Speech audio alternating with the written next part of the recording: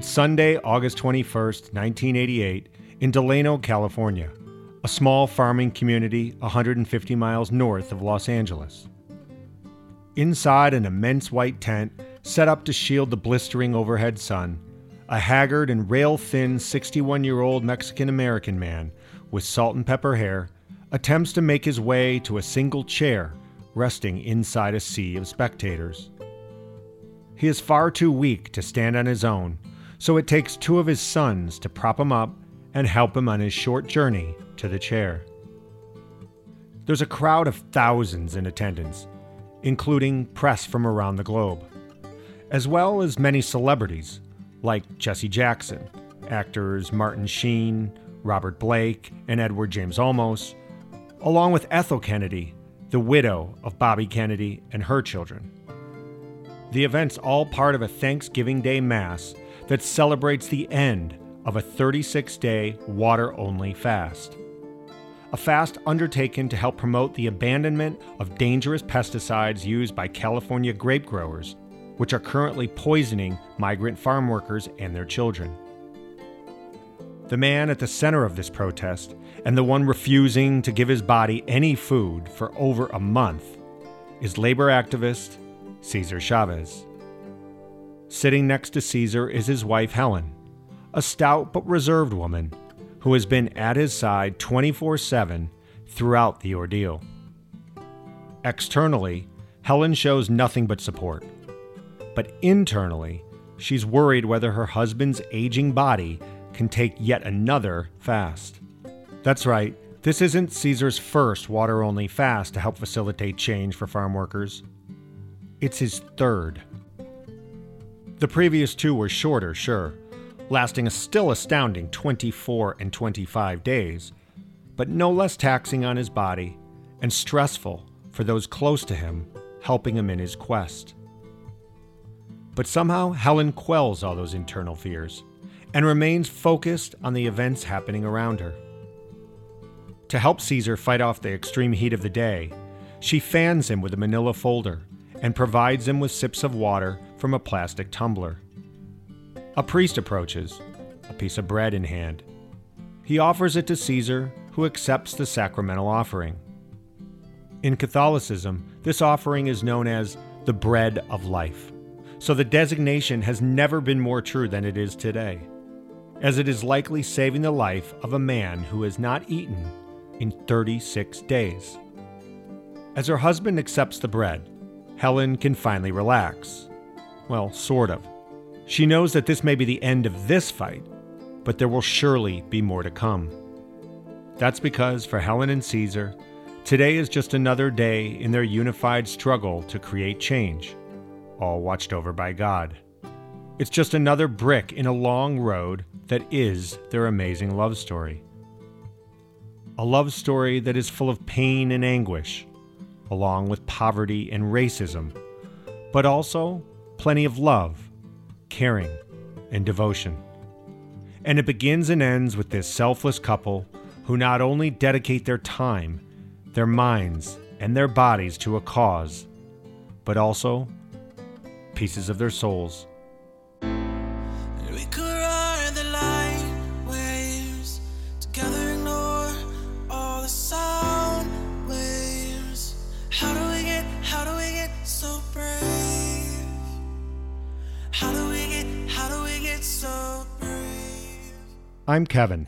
I've been happily married and in love with my wife for going on 10 years now, and I love telling real-life stories. So I decided to combine these two worlds and create something new that will celebrate love stories like mine.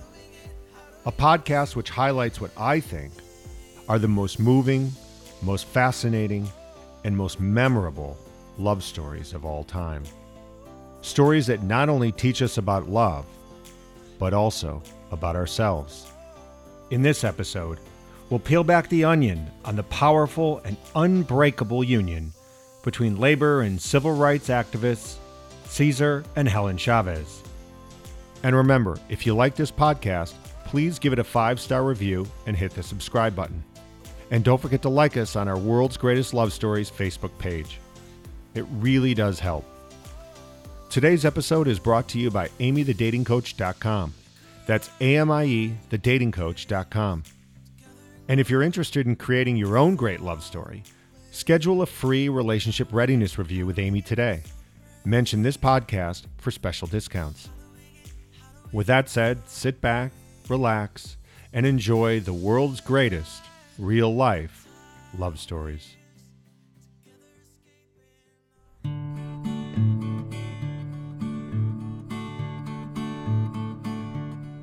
Cesar Chavez has a legacy as a tireless labor leader, community organizer, civil rights activist, champion of nonviolent social change, and some might even say, is a true American hero. He made it his life's work to go out and garner much-needed rights for the men and women who tirelessly and thanklessly work in the fields to bring us our fruits and vegetables. And although his wife Helen is the lesser known of the two, her role in this lifelong fight to make the lives of others better was no less important. There's a famous saying that behind every great man is a great woman. And in the case of Cesar Chavez, this is true gospel. In life, Cesar and Helen were married before God. But it may be more accurate to say they were married before a cause to get basic rights and a better quality of life for America's marginalized farm workers through its first organized labor union. So this love story isn't just about Cesar and Helen Chavez. It's also about their love for a group of hardworking people who just want what we all want: to be treated with respect and live a happy, healthy, productive life. And what's even more amazing about this love story you're about to hear is that the two people at the center of it grew up in extreme poverty, never graduated high school, and spent a lifetime fighting against a powerful, sometimes ruthless, and often racist adversary who wanted nothing more than to see them fail.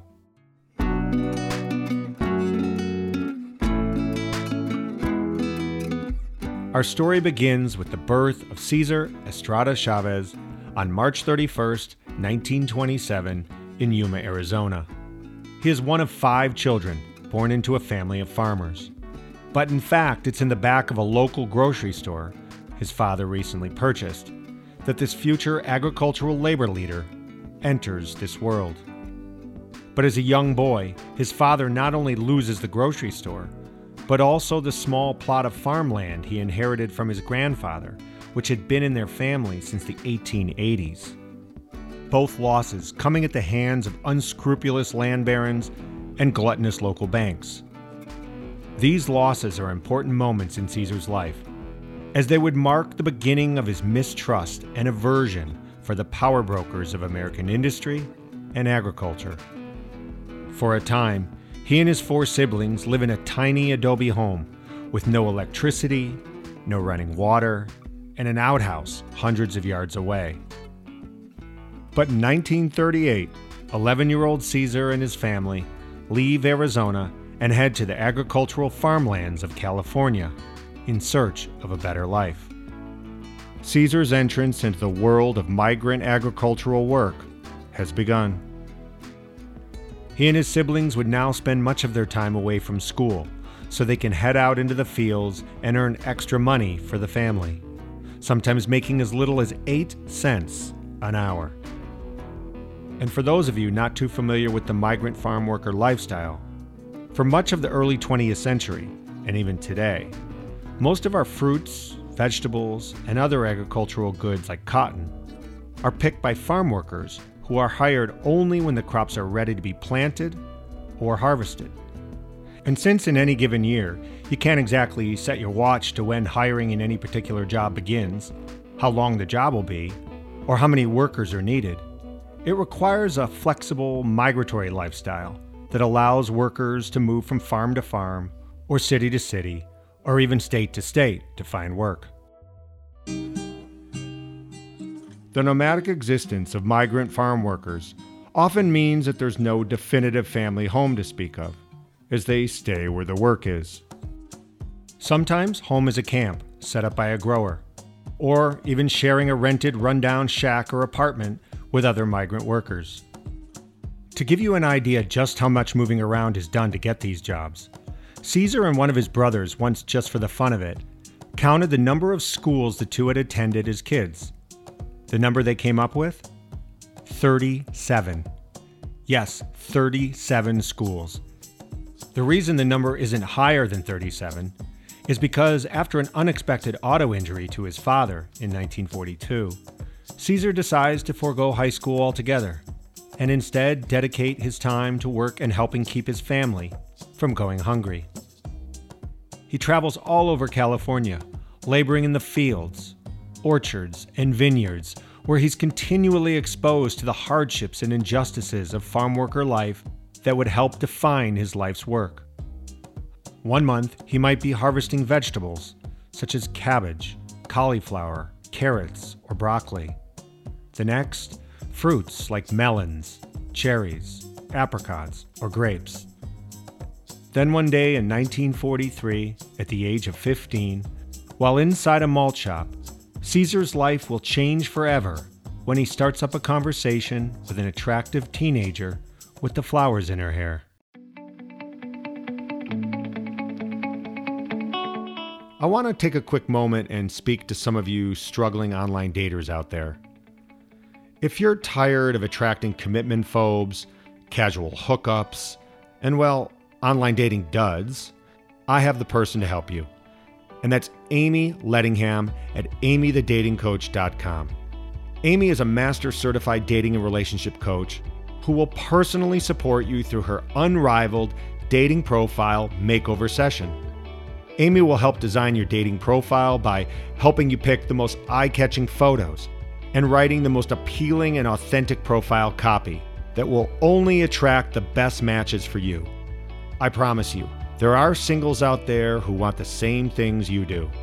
But to find them, your profile must convey the very best you, while at the same time, stand out from the rest.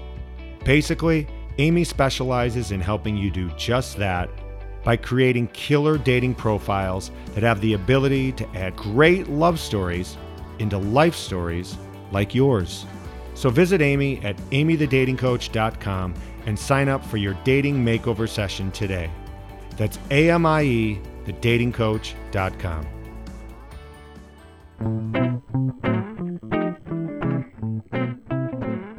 Helen Fabula is born on January 21st, 1928 in Brawley, California, but raised in Delano. She's one of 7 children born to parents who are both migrant workers. Although in his previous life, Helen's father was a Mexican revolutionary colonel who once rode with the famed Mexican general Pancho Villa. Because her family is so poor, for much of her childhood, Helen lives in an old horse stable converted into rooms. Like Caesar, to help garner the family much-needed additional income, at various times during her youth, Helen works in the agricultural fields of California. And when her father dies at the age of 11, things only get worse for her and her family, since now her mother is forced to raise Helen and her siblings all on her own. By her sophomore year, Helen leaves high school to work full-time and help support the family. Though outwardly very traditional and shy, in private, Helen is by no means a meek person. Many people would later use the word fierce to describe her inner spirit.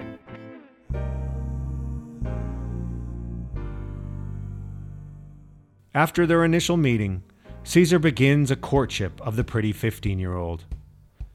Much of this comes in the form of Caesar making frequent trips to the market, where Helen sometimes works as a cashier.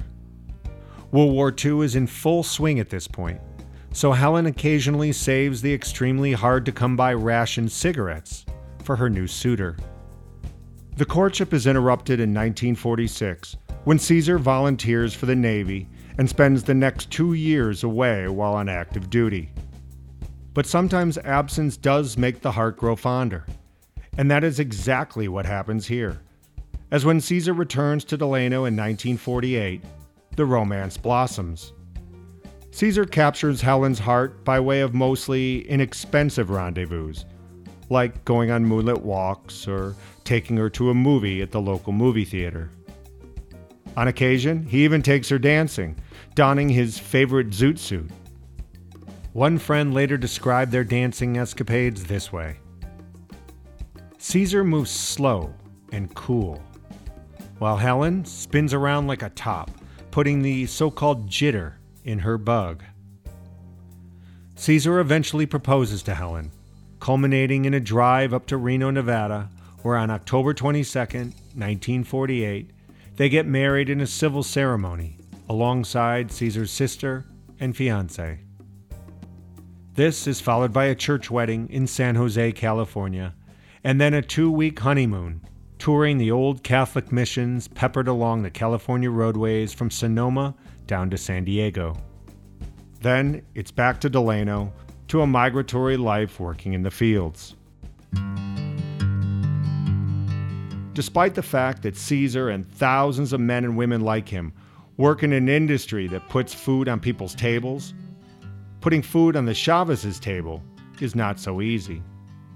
Because even though at one point over a 2-year period, Caesar works every single day in the fields, including Christmas, the wage of just a few dollars a day barely allows them to get by. As for their accommodations, I'll let Caesar himself describe that. We had a 1-room shack without electricity or running water. It was bitterly cold, and we only had one of those little kerosene camping stoves, which we kept turned on day and night. We were miserable. Despite having little in the form of monetary wealth, Caesar and Helen set out to make sure their familiar wealth was bountiful.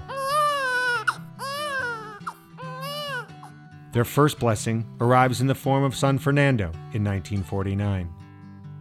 Over the next 11 years, the Chavez family would add 7 more children, making Helen's role as a wife, caregiver, and co-provider all the more impressive. Their financial luck finally changes dramatically in 1952, when Caesar receives a decent-paying job with a California civil rights organization called the CSO, short for the Community Service Organization.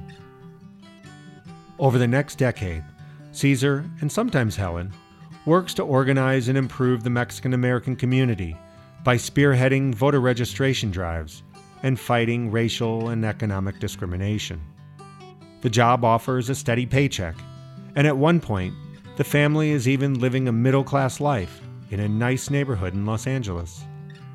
Although they're living in relative comfort and doing good works, Caesar's real dream is to improve the lives of migrant workers in a much larger, more sustainable way by forming an actual farm workers' labor union.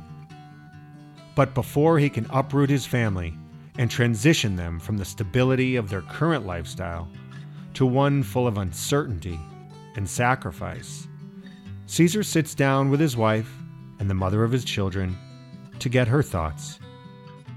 In the book Cesar Chavez, Autobiography of La Causa, Helen reflects on this conversation.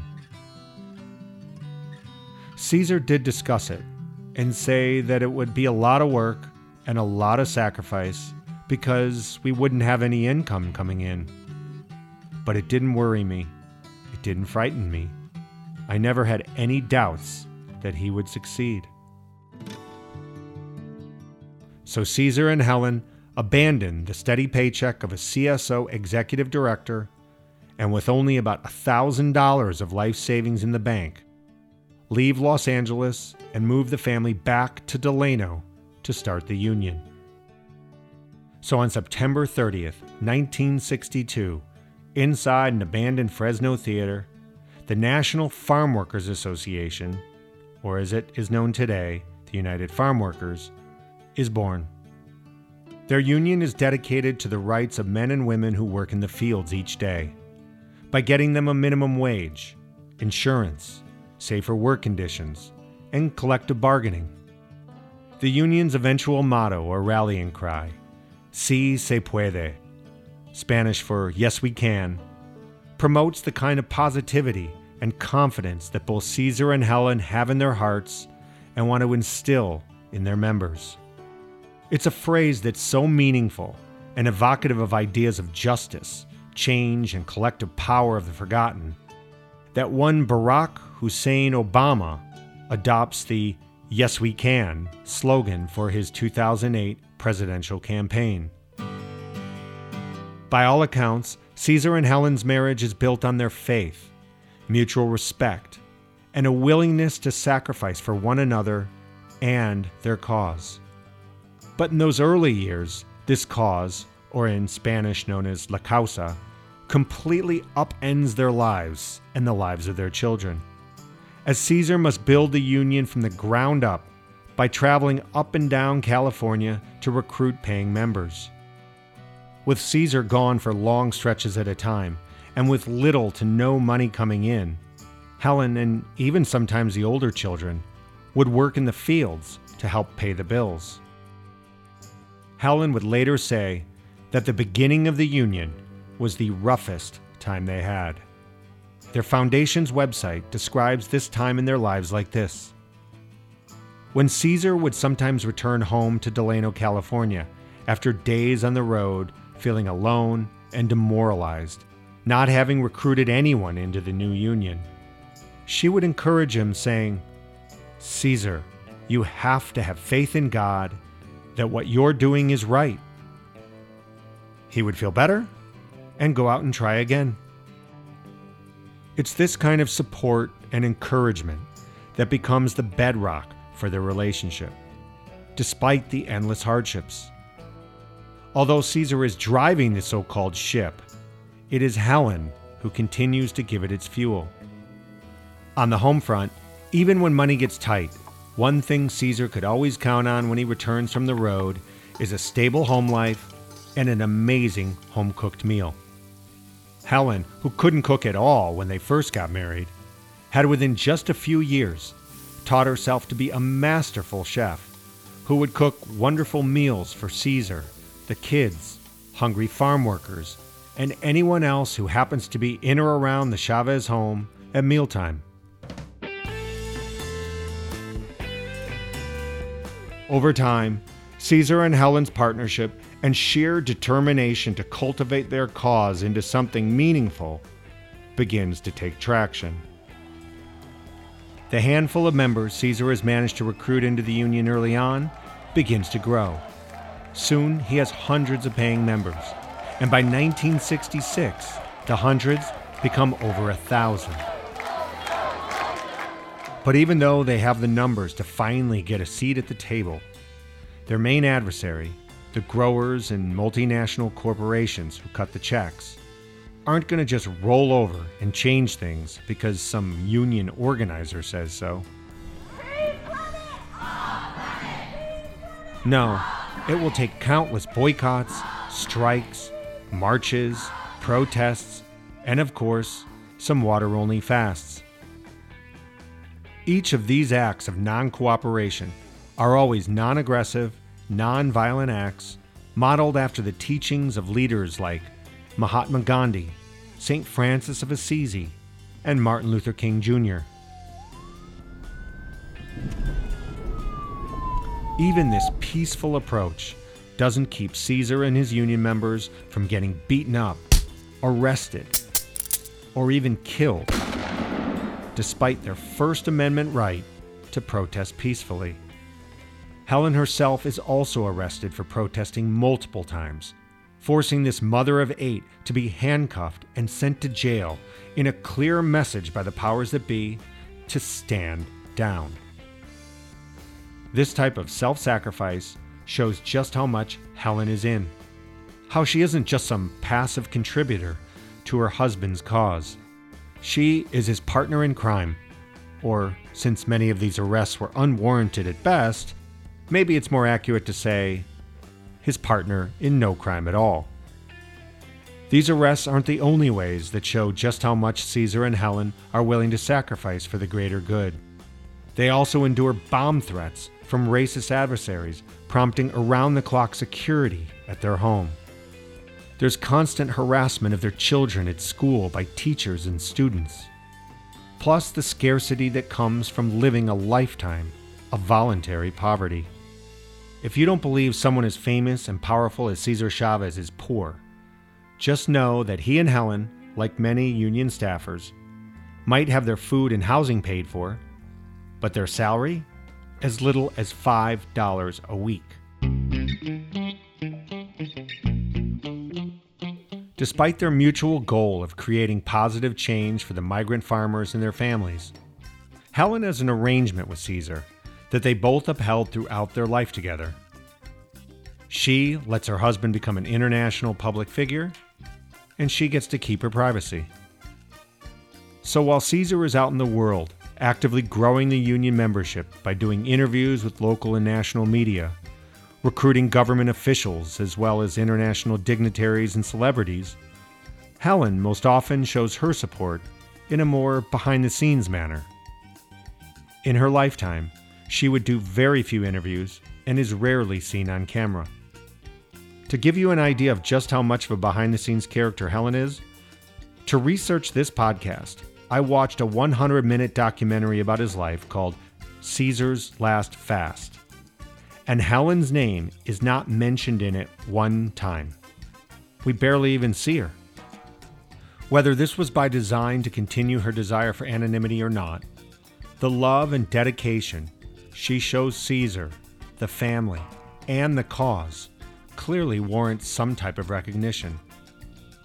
In addition to being Cesar's most trusted advisor, Helen organizes the migrant workers' wives and daughters for strikes and marches, cooks meals for hundreds, then thousands of union farm workers who come to Delano for the cause, and most impressively, works for over 20 years as the administrator of the union's credit union, a credit union that started with just $3,000 and within a few years would be loaning out tens of millions of dollars to union farm workers and their families.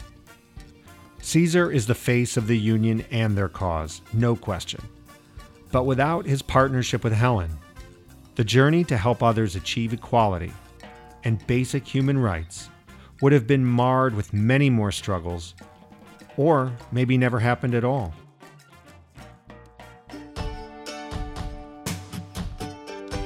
Sadly, their marriage and partnership comes to an end after 44 years on April 23, 1993, when Cesar dies of natural causes in his sleep at the age of 66.